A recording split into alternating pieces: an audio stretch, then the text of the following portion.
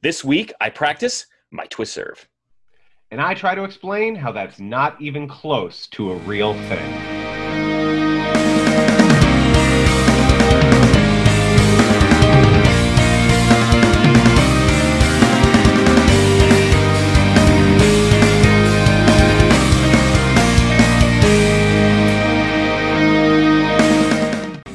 Hi, I'm Kyle. And I'm Garrett. And we watch anime. Garrett, this episode was important in your journey moving forward. Thank you for both of us for cosplaying white tennis players. It was not hard. I opened my closet and I picked a shirt. It was like you were already like ready to become a Seigaku regular for the sake of this episode. You know, you hissed your way through your closet and was ready to go. But this episode is really important. Now, this anime is from a different time. It's an old anime, The Prince of Tennis.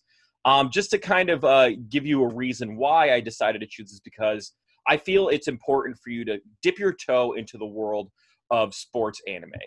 Okay. So before we start, I'm going to give you a brief introduction on what The Prince of Tennis was.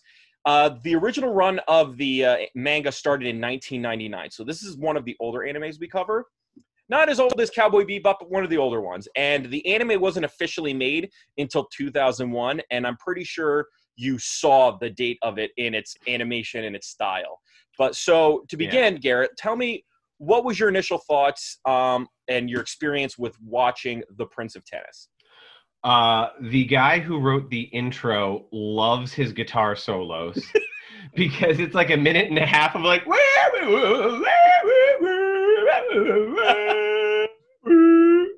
Tennis. Prince of Tennis. Prince of Tennis.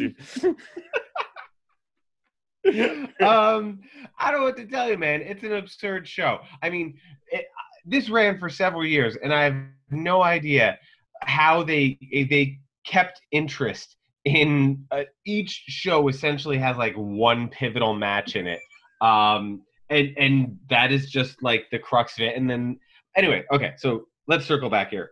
Prince of Tennis. You want me to give the rundown? Yeah, give a rundown of what you learned about the story, about the trials and tribulations of Ryoma Echizen.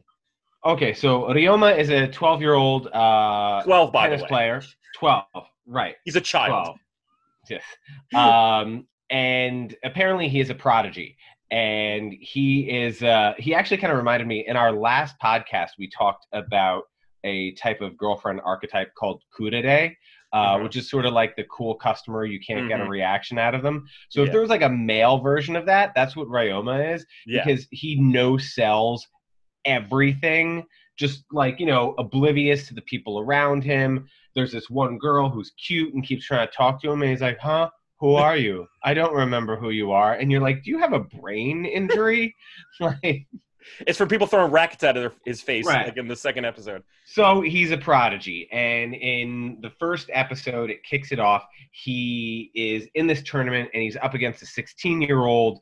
And, of course, a 16-year-old is like, who do you think you are? Because if we know anything about anything, a middling 16-year-old tennis player will crush a prodigy 12-year-old because the speed and strength is not even close to one another.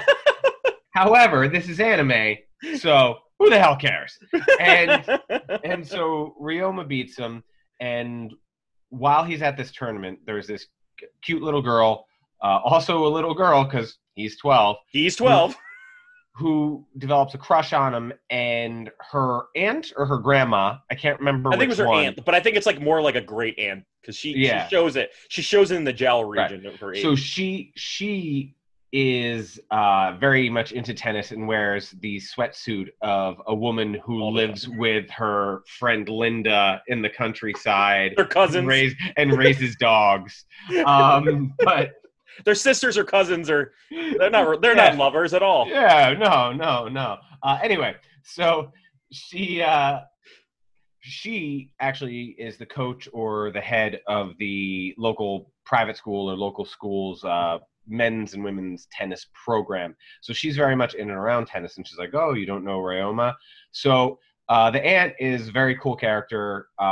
She's, probably one of the more realistic and grounded people Because when guys who are teenagers who play tennis run into Ryoma, they get irrationally mad that he has any talent whatsoever. I would argue that Ryoma is a rare case in sports anime of like an unlikable main character. I would say the entire time there were, because I've watched this anime all the way through to like season 3, and I remember thinking there was like at least 3 episodes where I was rooting for the villain. Like I was rooting for the person to just beat Ryoma. He's not likable. He's not a likable character at all. He's, as you said, he's dense, but he's also like really rude. Like he's kind of a stuck-up jerk, for lack of a better term. But within that time, So continue on. Like, what was his deal? Why, you know? Well, so Kyle watched up 3-4 seasons. I watched actually the first 6 episodes, right? Because the first 3 were so absurd. I felt I needed to pull the peels of the onion layer a little bit further back to try and get some more. So essentially, Ryoma is the son of an incredibly famous Japanese tennis player who was huge in the 80s, but retired at a young age. Like, as he was about to enter his prime, he retired and entered a life of seclusion. So there's sort of like this mystical, you know, what could have been, how good could he have been? And so, you know, Ryoma, no one really knows who he is except the aunt. But it quickly becomes apparent that he's something special. And there's these 2 really creepy journalists that are trying to... What is it? There's a magazine that covers young boys and girls tennis. I didn't know that was a thing ever, but apparently it's a thing in Japan. I mean, I'll be honest. So my brother played tennis all the way through college. He was a D1 athlete, and I played tennis up until high school. And then which is why I picked this particular series, was because you actually have some background in tennis. They do have, or they did, now it's probably just a website, but there's like a billion youth tournaments. So there's some sort of publication that covers and ranks kids so that their parents can brag and argue about it. Right. But yeah, so people start to realize who he is. And one of the cool things about it was, as I got further along, episodes 4, 5, and 6, they start to explore the father's character a little more, which provided some humor and some entertainment. But the main thing that every episode ends with some kind of twist, and it's usually the same twist. It's the guy he was playing didn't know this. No tennis player in history has said, you know what I'm going to do? I'm going to play it with my non-dominant hand to mess with this guy. And he does. And in like the first 3 episodes, he plays as a righty, and then at the end, when they're like, I can still beat you, he goes, that was my weak hand. And they're like, oh my God, he was a lefty. Like, what? And then he says his signature catchphrase, which is "Mada Mada Dane," which means "No, not yet," or like "You have a long way to go." Which, from a 12-year-old, you probably want to kick that kid in the face. I know. You're like, you little pissant. I know, right? Like, he's very unlikable in my mind. Right. So it was a trip, man, and it was. I mean, I found parts of it entertaining, and like I said, I kind of really liked his father as a character. Yeah. Well, so when his father went into seclusion, he like went to live at a temple. He's sort of like living in like a Buddhist temple that has like a tennis court on it. But he lays around all day looking at ladies' nudie magazines. Right. And he keeps getting caught with them. And the girls go, what is this smut? And you're like, how is this relevant to anything? He's like that version. There was like an archetype of like the guy that's so good that like he doesn't need to do anything but watch porn all day. That's a I don't know, weirdly enough, that there's enough characters in anime about that I think exist, that like this amazing character who's so good at something that he decided to take on a porn addiction. Like, so I think that's a pretty good summary. And I think for me, the reason why I wanted you to really dive into this, because you had some idea of the sport itself. I know when I watched it, I needed a little bit of an idea of like the interactions of tennis, and maybe throughout the way you could be the expert that explains things to me.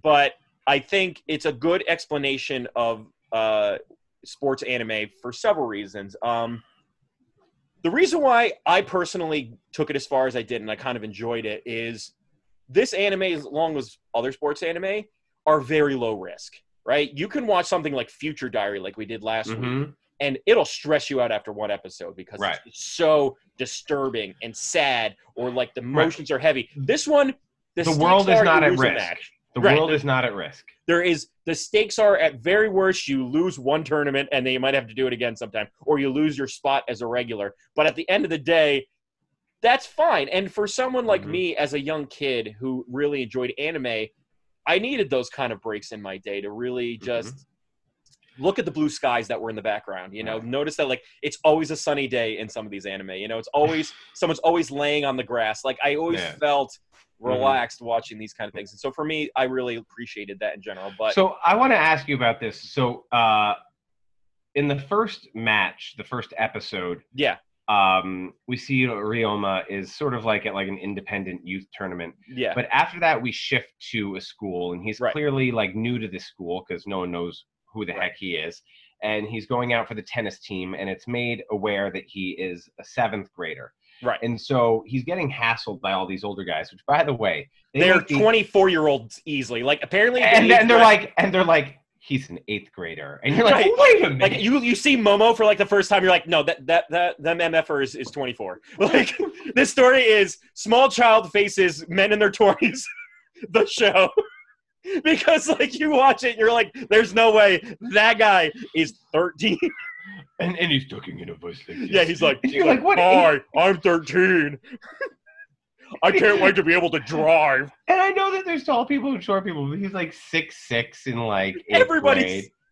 Everybody is like an Abercrombie and Fitch model post college. So when he gets there, and I know that this is part of the character, but when he gets there, he gets introduced to this other character called, I think it was Horio. Yeah. And Horio likes to talk a lot of game, but he actually has no skill. But he's like, I have played tennis for 2 years. Right. I got to be honest with you. If someone came and tried out for the team in 7th grade and they played tennis for 2 years, they'd be like, great. What about the other 10 years? Like, kids who play tennis in high school competitively have been playing since 4, 5 years old. Right. Like that. I mean, not all schools. Right. If you don't have a competitive team, then you don't have kids that did that. But this school is apparently the best of the best of the best. The best. So you're not getting in, bud. Right. You're going to be the ball catcher. Well, I think the big thing this also highlights is the idea of club sports in Japan, or just clubs in general. What you may have noticed about a lot of anime is they're a lot of times set in high school. A lot of them are, or middle school, or the version of middle school. Is that playing to their audience, though? Yeah, I would say so. This would be in the shonen genre, and shonen means young boy. And so it does play the audience. But, like, I think most anime, even they're seinen or shonen or whatever, shoujo, a lot of them take place in high school because I guess it's A, easy to draw. B, everybody's gone through it, so they kind of can relate to it regardless. And it's just a thing. Like everybody, and I guess that people like schoolgirl outfits, and it's also like easier to draw people in the same outfit too, I guess. Right. Well, Ryoma wears the same polo in every friggin' episode, but I suppose that's every animation. Like, you ever watch Doug? Like, Doug never changed out of his, like, green sweater vest. This green sweater vest and pants. And I think the one thing to note that you should know about, like, this in terms of Japan is, in Japan, your club is very important. And, in fact, when you pick one out of school, when you get into school, the club is the first thing you do. You take your classes and you find out what your club is. And that becomes, like, your second job, essentially, is to be a student and to do your club. And so for a lot of kids, there is high stakes to playing tennis. Are you trying to create status and social networking? I don't think it's because of that. I think Japan culturally just has a spirit of, like, whatever you do, you try to be the best at it. Like, whether it be a guy who shines shoes Suckers. Or yeah, it's I think it's welcome to the land of mediocrity, baby.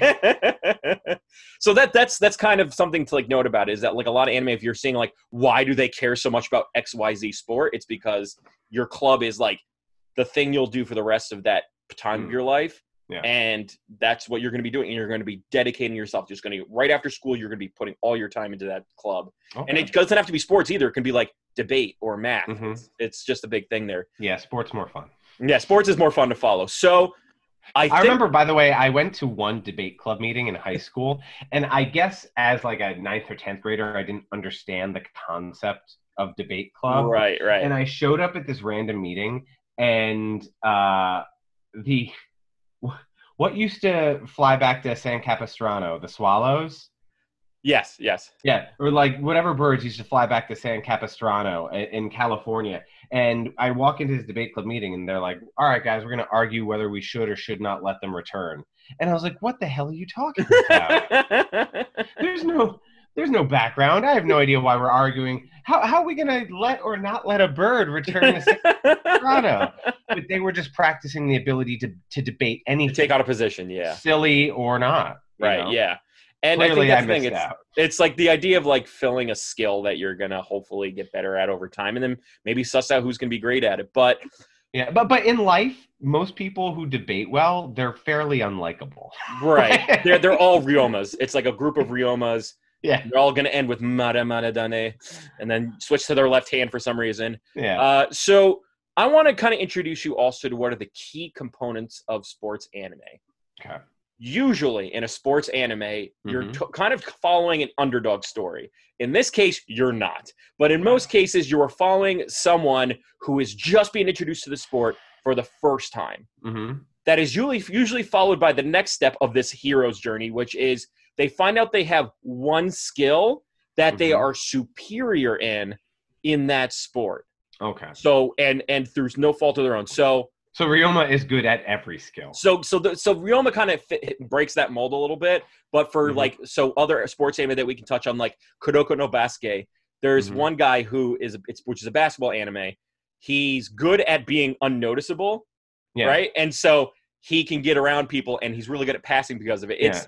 So this makes total sense, though, in terms of introducing people to a sport if they don't know it, because the aforementioned character Horio, while he's a little annoying and he is essentially there whenever there's like a plot advance that you sort of kind of have to understand how tennis or how that piece of being at school or whatever would work.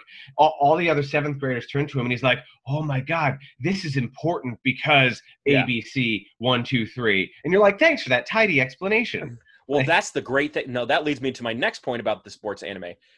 Sports anime, unlike other anime, are spoken exclusively through internal monologues and exterior narrators, which means what usually drives the story, because like how do you make something like sports interesting in an animated medium which has movement and skill? It's things that you can respect, and it's usually what they try to do is more like a chess match of the mind. And the way they try to do that is that the internal monologue is the player going, I'm noticing he's doing that, so I'm going to do this, and it's a battle of who figured the other one out earlier. And tennis lends itself very easily to that because it is a one-on-one sport. Right, if it were a team sport, I'm sure there are team sport anime. Well, you just said there's a basketball one, even though it probably focuses on one guy. But individual sports are more strategic in that it's a chess piece because it's 1v1. You know exactly. Is there a golf sports one? I wish there was. I would love to see if there was one. There's a cheerleading one. There's a figure skating one. There is a American football one, which is ridiculous. And I want to introduce you to it so badly because it's so ridiculous. And there's honestly, there's one for most sports. If not several. Like basketball and baseball have several sports anime. Well, baseball is used in Japan. Yeah. And then with the exterior narrator, there's usually one person who's the washed up version of the main character, who's able to explain, who knows everything that's happening in front of them. Oh, I knew that was a twist serve, and let me explain to you how that happened. So is that the journalist? That's the journalist. That is your Horio character, the comic relief, and it's the coach. Because for some reason, you as the person who watches it, reads it, will go, oh, I see what he's trying to do, and the coach will be like, just you wait. Like they're the ones to like keep your interest, to be like, I saw something you don't, but check out 2 or 3 pages or 2-3 minutes later when they does this crazy thing, and I saw it coming the whole time. That is always going to happen in a sports anime, and in tennis, as you said, it's a 1-to-1, so it's going to happen a lot. Yeah. The fourth component of a sports anime is usually love stories are non-existent. If you had any hope of him getting involved with that female character, it's not going to happen. It's just there to be someone who cares about the character. Yeah. So when they get hurt or they fail or they lose, they're kind of the we show compassion. It gives them like a humanity of sorts. They're the person to be the safety net for that character because when they feel like they can't do it anymore, it's good to have a foil that always cares about them, even when they neg him, like Ryoma does with those two girls, apparently. Well, and that's another thing. Like, so that girl who like gets a crush on him, she shows Ryoma to her girlfriend, and her girlfriend's like, "Ooh, he's so hot." I'd be like, "Bitch, get out of here! That's my man. Like, get out of here." Yeah, and don't be thirsty over the dude I showed you. Like, I showed you the tennis player. You find your own. Here, there's 24-year-old men over there that you can check out. Go hang out with Viper. Yeah. Hey, girl. So there's this character in the show, and he goes by the nickname Viper because he has a shot called the snake shot, which is not dirty in any way, shape, or form. But just to really lay on the fact that his thing is snakes and Viper, when he's sulking around like he has no spine, he's just like... Yeah, he always is in like a forward position of his arms, and he's like... Apparently he's got like a lisp. He's got a lisp that's so bad, apparently, that like he can't help but be like, seriously, Ryoma, this is tennis, and we're the Seigaki regulars. It's so weird. I know.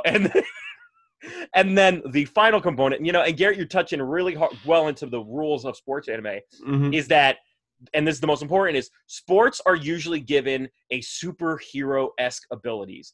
And that is the last piece that I think is really important, because how do you get young boys and girls who read these things or watch these anime into a sport?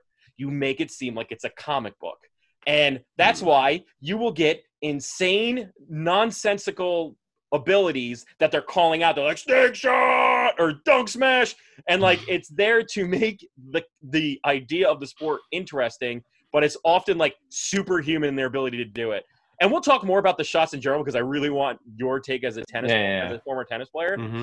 But did any of those like key components come through when you were watching it? Oh yeah, absolutely. Right. Absolutely. But are you saying that the underlying reason for this is to get kids into sport? It's funny. And you have to trick kids into sport? Well, it's how about this? You open up the door, you throw a ball out the door. Either your dogs or your kids will go play with it. Like that. Or they're going to be the kid that reads anime all day, in which case this is the best you're going to get. Like me. So, but you love anime, but you loved sports too. I did love sports. I was kind of I was an in-betweener, so to speak. So with the anime that come here, and like this is a really good report. There's a American football anime out there called iShield 21, which I mentioned earlier. iShield 21 was actually sponsored by the NFL. To get Japanese kids to understand. So it's priming that fandom. Right. But one day you will have disposable income and you will buy a Shannon Sharp jersey with it. And you'll kneel and you'll be like, wait, what am I doing? Like, I don't know what's happening because I'm from Japan. But it actually has a really cool way of like explaining the game, but also making it interesting enough. Like they don't just tackle like one guy, and they also have like moves based on their team name. Like there was one they called like the Neptunes, like so it's got an ocean theme. And so when a guy tries to tackle someone, like anchors fly out of his hands and tackle the guy. So it's like Blitz. Yes, it's like except it's they don't like the arcade they don't game Hogan Blitz. leg drop the guy afterwards. Like it's got fair game involved. And it's real, like it's realistic to the sport, but like for those who are listening in and watching that missed this by a generation or so, they came out with this arcade game, which eventually I think went to consoles, but it was called NFL Blitz, and it was not full team on team; it was a few players versus a few players, and it sort of added in like absurd wrestling moves and violence and all that, and, or like you could throw 90 yards and not think about it. You can like run to the other your own end zone and throw it 90 yards, which it was sort of like it was their answer to NBA Jam. Right, he's heating up. Yes, and I think but that's a way to get kids into sports is kind of make it seem more fantastical than like the hard work and like exercise that you're gonna have to learn to get to it. So I want you, as someone who appreciates tennis, if I was to be someone, if I'm a 12-year-old like Ecchies and Ryoma, and this is my first introduction to tennis, how realistic is the Prince of Tennis to the actual sport? They use the right scoring system. Which, first off, explain that to me. So let me be the noob in this situation. Why does the score go 0, 15, 30, 40, and then game, like, and also love is zero. Like, can you explain some of those things? Because because that's the way it's always been. That's the way it's always been, and shut up about it. Right. I don't actually have answers for you on that. There was a time in my life when I knew, and I looked it up, and why it's called deuce when you're tied. Advantage makes sense. Yeah, but deuce is weird. Right. It's like the Michael Bay version of it, because, like, if you remember, I remember watching the movie Armageddon with Ben Affleck's a commentary on it, and this is like a little bit of a tangent, but he goes, there was the scene where Bruce Willis tries to explain how it's easier to turn drillers into astronauts than astronauts into drillers, and Ben Affleck went to Michael Bay and said, "Hey, Michael Bay, why is that? Why is it that it's easier to turn drillers into astronauts than it is to turn astronauts into drillers?" And Michael Bay said, "F you, that's why." And then he goes on stuff. So I never brought it up again. That made me think about it. I guess I got my Michael Bay answer there. Right, and I'm someone out there's gonna get mad. I'm sure there's a legitimate reason that I just don't know. Yeah.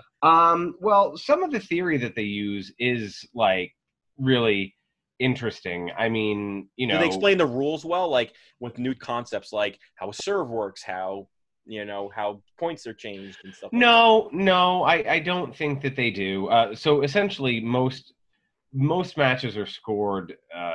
You play at least 3 sets, best of 3 sets, and if you're in a major, you play best of 5 sets. Right. I get for the sake of the show and because you're in high school playing 1 set, and most, like, if I walk up on the street and I challenge you, like, no one wants to be there for 2 hours. let's keep it, like, abbreviated. But, some of the stuff really made a lot of sense. Like, when he's, like, playing Viper, he keeps hitting the ball to the baseline, which is the very back line, which, he's using strategy. He's keeping so Viper being older and bigger and stronger, if he's allowed to get to the net and volley and close in on him, he can really take advantage of his size against Ryoma. However, if Ryoma keeps him on the baseline back, he's sort of limiting the damage he can do from back there. Right.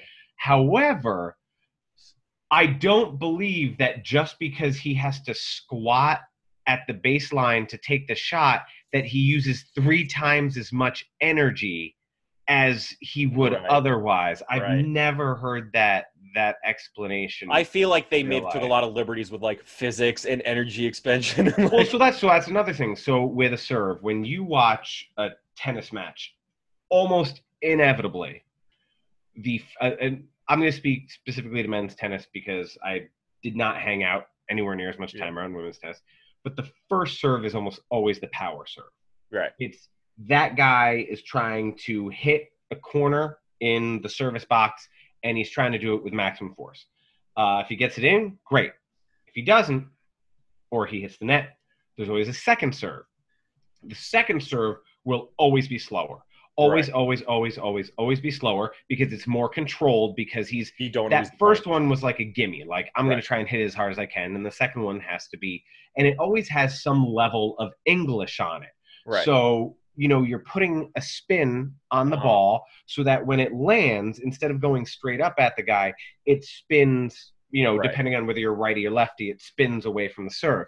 However, somehow, through unexplained physics, Ryoma can put the opposite spin on the ball, which to jam up and hit the player in the face every single time. I mean, that first match, it made the first match so violent, right? So, like, these guys are playing tennis because one guy was swinging his racket so hard next to a girl's face, and Ryoma did not like it, and he was making fun of the guy, so they had a match, and then the guy didn't like that he was losing, so he chucked his racket full speed at his face. He hit him in the face. And then he's like, "Oh yeah," and then he does, like, several twist serves that, like, smack the guy in the face, and the guy's like, "No more!" And I remember, like, I'm like, wow, this is a very violent game of tennis. Oh my Lord. Yeah, and I think that to me was like, it makes it interesting because it gives it that also, kind of, like, an element of, like, fighting. Also, Ryoma is the only person on the face of the planet Earth that can hit a ball that. So, to give people a little background, when you play in a sanctioned event, there's a judge, and sometimes multiple judges that will call whether a ball is in or out. But a lot of times when you're just playing someone straight up, it's an honor system. Right. Like, if it's on your side and the guy who hit it can't see it, If you think it was out, you call it was out, and he has to respect that. Right. You know, and if you think it was in, you have to be honest. Right. Of course, they try and dramatize it in this to be like this epic, oh, he must respect the call. It's like, right. Yeah, okay. So this guy's cheating, and he's Ryoma's hitting it just a fraction in on the line. Yeah. And the guy's like, it's out. Sorry. Yeah. It's my call. So Ryoma's like, you have much yet to learn. And he manages to hit the ball so that when it hits the ground, it stops. That doesn't happen. That is impossible. On a smooth surface with a fuzzy ball. Like, even I could be like, there's no way that's possible. I can't imagine it becomes a dreidel somehow randomly. Like, in the middle of nowhere. Especially if it's going forward. Like, physics does not work yet. Mada dane. I thought that was so weird as well. And so much so that I created a little game for the two of us, Garrett. Okay. This is called the... Kyle lists the Wikia page for moves, tennis moves from the Prince of Tennis, and Garrett has to tell me if it's one of three things. 3, not even close to being possible and or functional. Okay. B, it's possible but not functional, meaning like you could do it, but like, what's the point? And then the last one is you should use it, you should try it, maybe practice it while you're home. So those are your 3 things. It's basically it's not possible at all. This is stupid. It's all anime cartoon nonsense. Or it's you can do it but don't, and then practice it, give it a go. It's actually kind of cool. All right, so the first thing, which I think is the least offensive one, because these are all people from the Seigaku regulars who we'll touch upon in a second, but this is Momo's signature move, which is called the Dunk Smash. Momoshiro's signature move is to finish off lobs. However, Momoshiro's Dunk Smash is different than normal smashes in that it uses the momentum from running to hit the smash through perfect timing by jumping forward instead of the usual jumping backwards to hit a smash, thus making Momoshiro's Dunk Smash to be twice as powerful and more effective than a normal smash, meaning he can dunk it so hard the ball, it's like really, you see a lob, you're just like, oh, not in my house. Is that, which category does that fall under? Absolutely stupid logic, but sure. Momo is a big, strong guy. Yeah. And if a ball gets lobbed, which, by the way, no one just hits lobs to you. Here's how a lob gets hit to you. You hit a previously really good shot. Yeah. Which puts the opposing player usually at a position. Right. So their only hit that they can get on it is to put it in the air. Or what I learned probably was that also, like, if someone's playing the net too much, that you want to hit it over their head. You could try and go over them. Right. But that wouldn't make sense for Momo, because his whole thing is that he runs forward at it. So if he can run forward at a ball behind him, he's looping around the earth in order to... I would love it if that was like the ultimate form, because here's the thing. These moves get even more ridiculous. Imagine he's like planetary smash, and he like runs full speed, circles the earth like Zell from Final Fantasy VIII, and just like dunk smashes it. Here's the deal. The move is fine. Yeah. It's totally acceptable. Any great competitive tennis player, if a ball is lofted up and they can get in position, should have a really good smash. Yes, sometimes they overthink it, or they're tired and they put it into the net, or they put it long, but fine. It's just not like, whereas if you have a special serve, you can constantly put yourself in a position to use that special serve. Right. For a lob, you need someone to lob something to you. So if I'm playing the guy with the dunk smash, I don't lob it to him. That's true. So it's got a little bit of offness to it. Yeah. The second one is Ryoma Echizen's move, which is called the twist serve. A serve Ryoma typically performs with his right hand, though he needs to be hit with the opponent's dominant hand. The twist serve is Ryoma's most notable shot. The twist serve is referred to as the kick serve, which is similar to the twist serve, but is considered to be less powerful and easier to perform than the twist serve. In that he performs it by it hits the opponent's, and instead of bouncing away from the opponent, bounces towards him, and most times in towards their face. Is the twist serve, Garrett, which you see many times, is it not possible, improbable, or you should try it? Okay, try and follow me. Right. Because maybe I'm misunderstanding what I'm seeing in the anime. You can only To my knowledge, you can only spin it one way.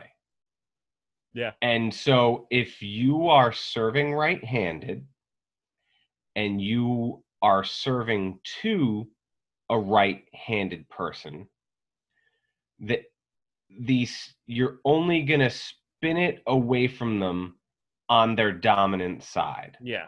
That's the only thing you can do. Now, I suppose if you were facing a right-handed person Right. and you served it lefty, you could put the English on it so that it serves into them. But you can't intentionally like marionette it to hit the person's face, like is what Roman makes it seem. No, I mean, you can. I've certainly seen people be able to, especially if you have someone taller, and so like the ball's coming from a higher angle, they can get it down so that the ball seems to be coming up at you, you know? But when you're serving right-handed or left-handed, you can only spin it one way. Right. To my knowledge, you cannot spin it the other way because I just don't. Yeah. I don't know how you would. You would so he would have to like hit it so like he was doing this like to make it work. Yeah, I don't know how. So would you qualify that as improbable, probable, and try it, or not even close? What he does is not possible, but the concept of it is the essence of putting a significant amount of twist on a ball to getting it away from opponent is something that happens in almost every match. Okay. But not the angles at which he is able to achieve. Right. I mean, I guess that's why he's Ryoma. Yeah, he's the Prince of Tennis, of course. Yes, only royalty can do the twister. So this is another one of the Seigaku regulars whose name is Fuji. Mm-hmm. He's the one with the eyes that are. They always have a character that has like these very slit eyes that like don't open past the like. So you he wears glasses, right? No, that's a different character. That's the. We're gonna get into Seigaku regulars, but the Fuji character is kind of very smart, but he's able to do what's called the disappearing serve. It's otherwise known as a cut serve, but Fuji puts spin on the ball as he drops it. This particular underhand serve makes the ball also disappear.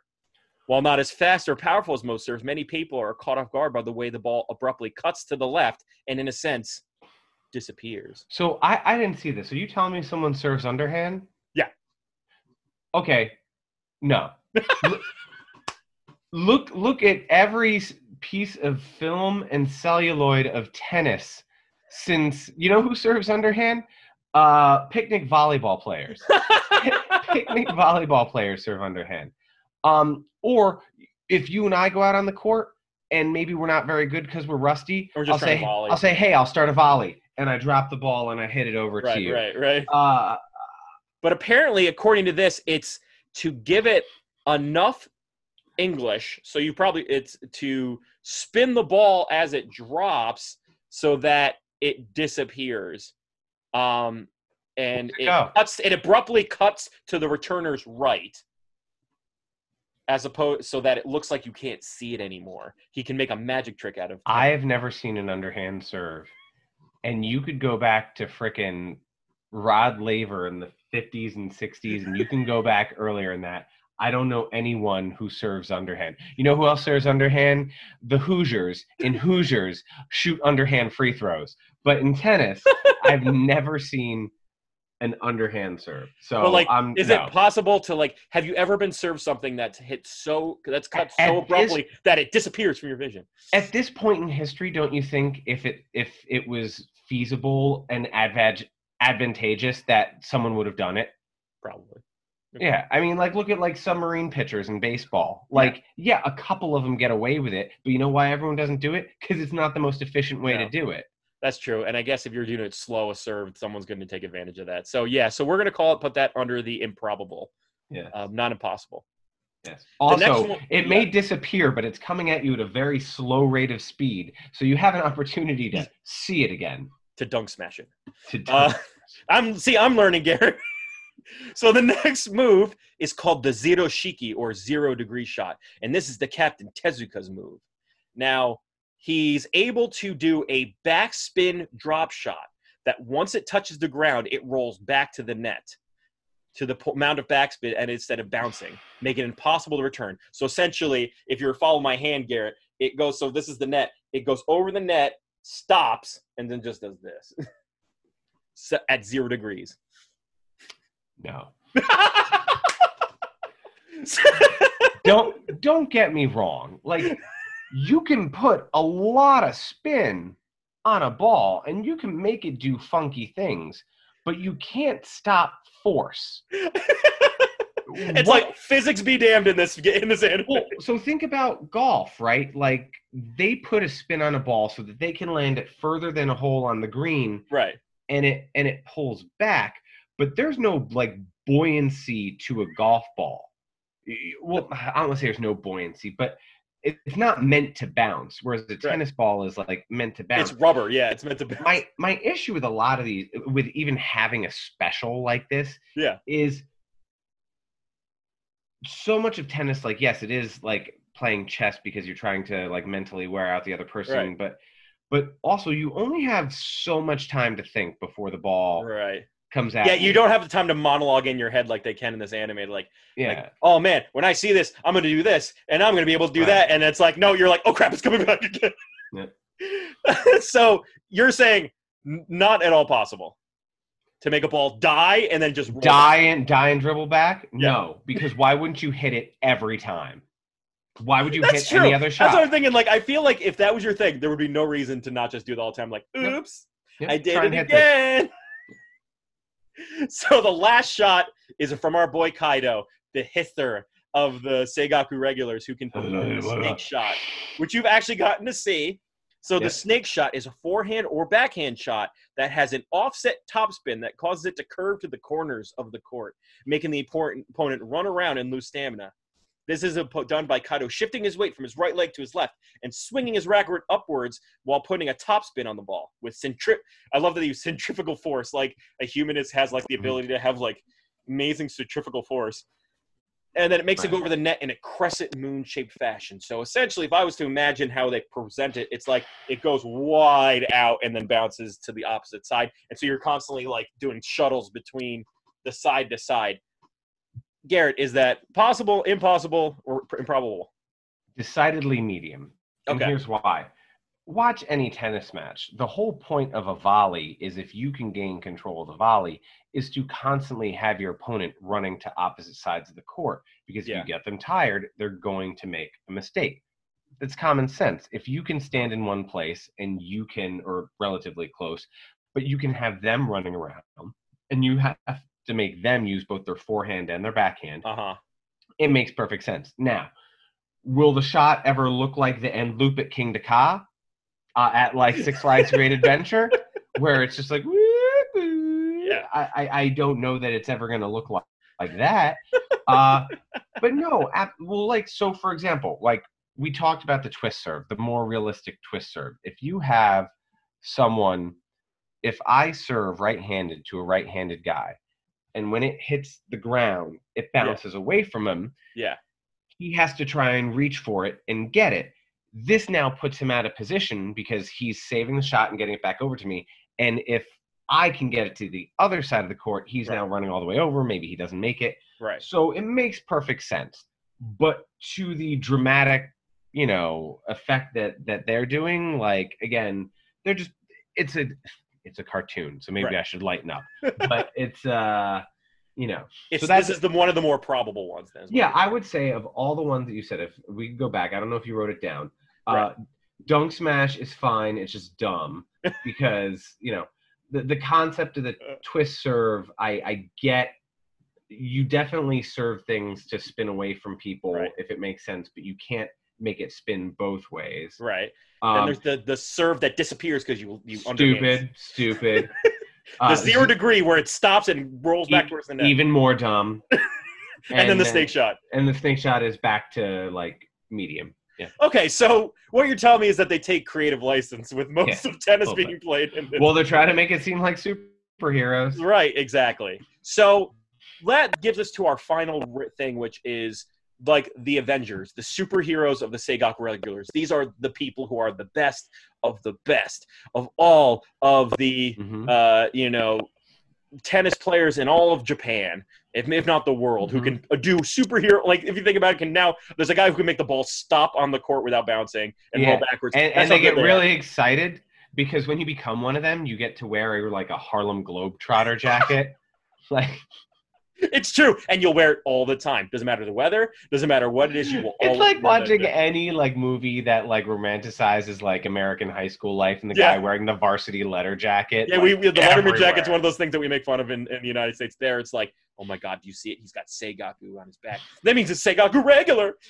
So, what's great about the superheroes is that, the great thing about when you watch sports anime is that they have to make each character interesting.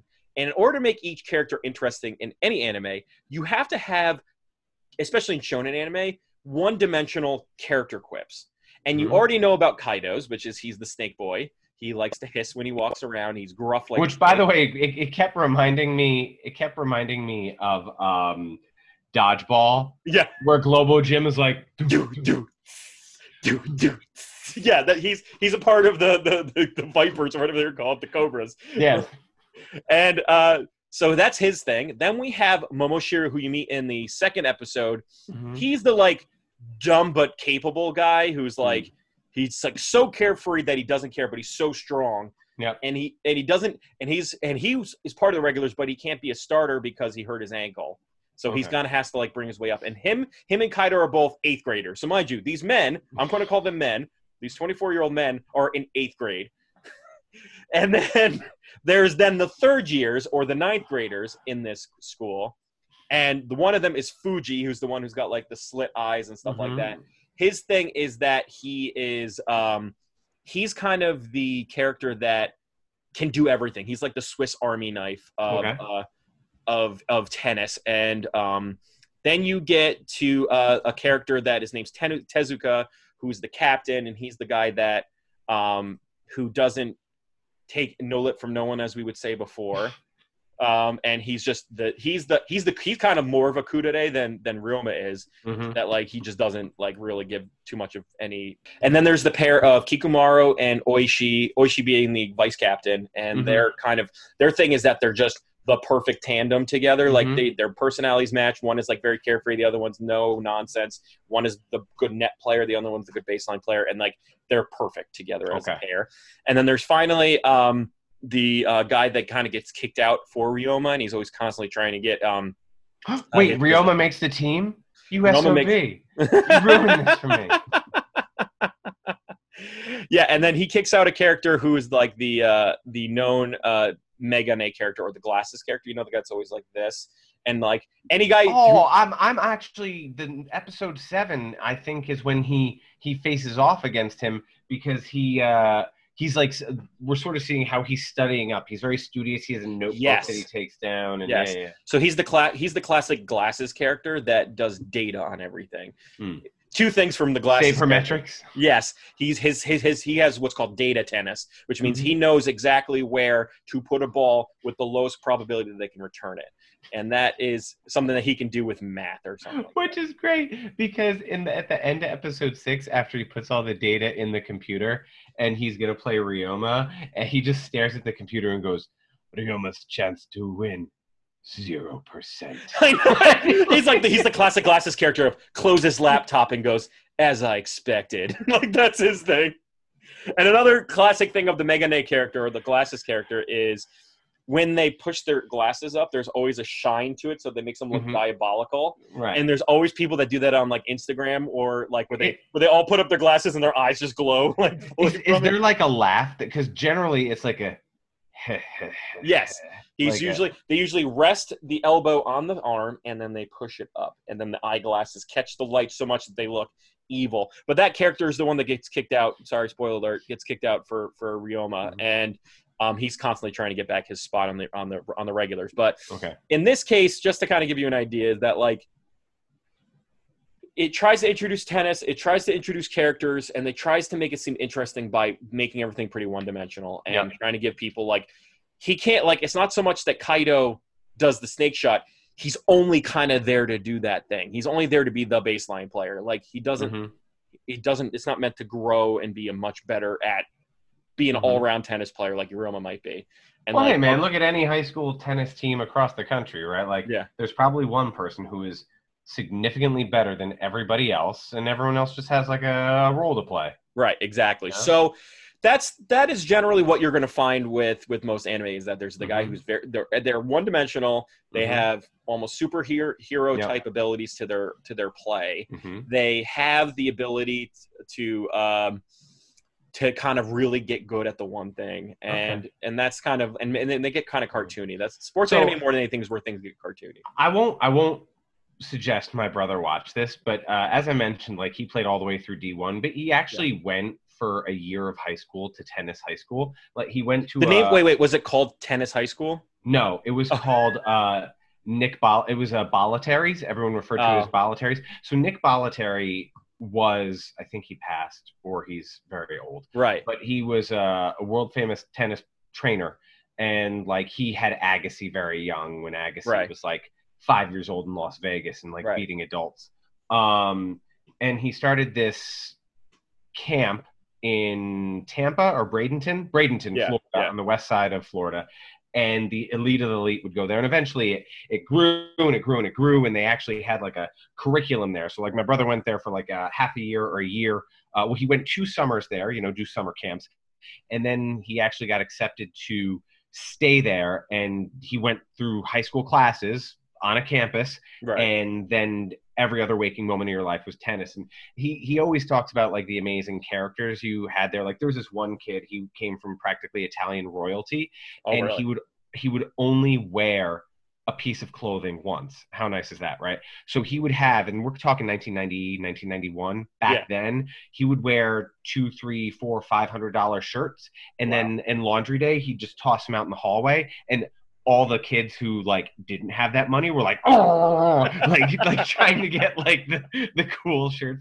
But there's, I'm sure he ran into people that while they didn't hiss while they played tennis, there were probably some really interesting characters. I bet if he was an animated character, he'd be named Cannoli Spagnoli, and he'd be walking around the corner going, and he'd be eating spaghetti as he walks around, and his moves are called like the meatball shot, and like it'd be like I'm seeing this happen. He's going to be in the future seasons of Prince of Tennis, which is done, by the way. This is a non-ongoing anime, so but it lasted like 5 or 6 years. It does, and has several movies too, which is something that people like this property enough. There's no reason. So what we're going to do, as we always end our episodes with, is we're going to give this a Weeb and a Noob score. The Weeb score, once again, is for people, if this is your first time watching, is what is this in terms of your total content submission? Is this important for you to watch as part of your digest, or can you kind of put it away? For a noob, it's like, is there a lot of barriers to entry? Is it really hard to watch? Is it something that doesn't really like spark the interest for a newcomer? So for me, I would give this a 6.5, because I think for me, when I first watched it, when I was younger, it had more value than it does now. But at the same time, it does. And I also didn't play tennis. It did make something of a topic that I thought was kind of hoity-toity and for rich people more interesting. It gave it a little bit of spice. The characters were interesting. It's a little dated now, and also like it's relaxing. Like at the very least, it's a relaxing anime for you if you want to take a break from the really heavy stuff that you might watch. Why not take a few episodes? It's on Hulu, so give it a shot. So I give it a 6.5. What do you give it, Garrett? I will be a hair more generous than you. Okay. I will give it a 7. And honestly, it popped up a full point after you explained the goals of a sports anime, introducing people to sports that might not otherwise be a part of sports, really teaching the sport. Because for me, like, who played tennis and enjoyed tennis, this is dry subject matter. Right. So I have no idea who would watch this show. Right. But I can appreciate it now more than you mentioned it. I won't hold its datedness. Well, nothing about it has like, we watched a show the other day that had cell phones in it, but it was flip phones because, so now I know they're trying to bring flip phones back. But the point is that's truly dated to me. I'm not going to rag on its animation because it was a product of its time. Oh, 90, think about 2001. They do this one weird animation trick. With the 9 squares? Yes! where like they take the court and the middle court overlays differently. Yeah. I don't know what effect they were I think that was, we learned a new program on our computer. like in Star Wars when they did like swipes. Yeah. It's George Lucas learned how to do a swipe. They found like some way of getting like a Windows 99 screensaver to work over their anime, and they just kind of kept doing it every day. So that's the way I look at it. And I'm with you. But it was, as I said, it was 2001. The music, I say what makes it dated is that it's like, it's like a lot of guitars. Like if you told me that the lead character was a roller skating kangaroo who wore a backwards baseball cap, I would have believed you. It was very 90s. So 6.5. Fayomo checks in. Mata Mata Dana as he bounces on his tail. So honestly, so it's actually, I thought you were going to give it a little bit harsher grade, but that means it's good. Before we end, what is the barriers to entry? What is the hardest thing that you think for a new anime person that they have to kind of just get over to enjoy it maybe more? Well, I mean, I think the topic in itself. Now, keep in mind when I'm giving my scores, I think my scores are always going to be a little, unless I really loathe something. Right.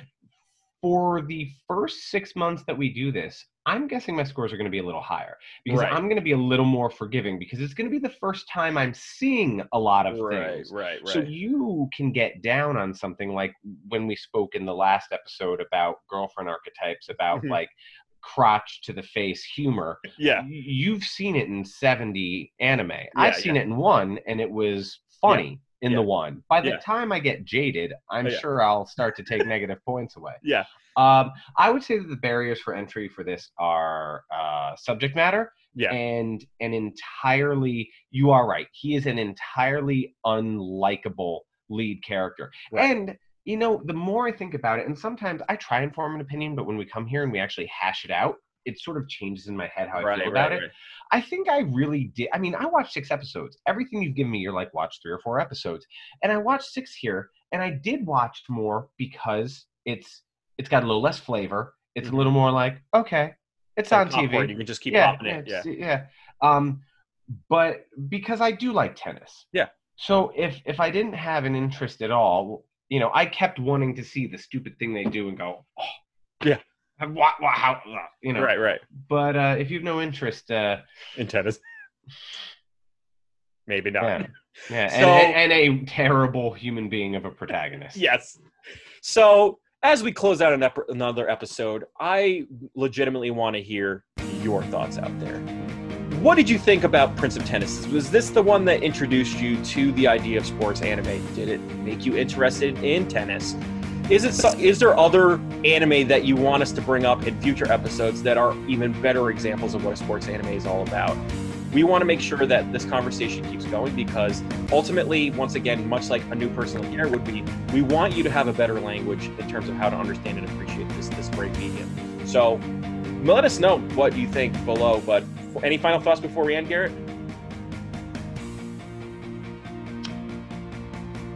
Nope, just that physics don't exist. With that being said, and we now live in the hellscape that is the physics of the world of the Prince of Tennis, we wish you a happy day, and see you later. Peace out, y'all.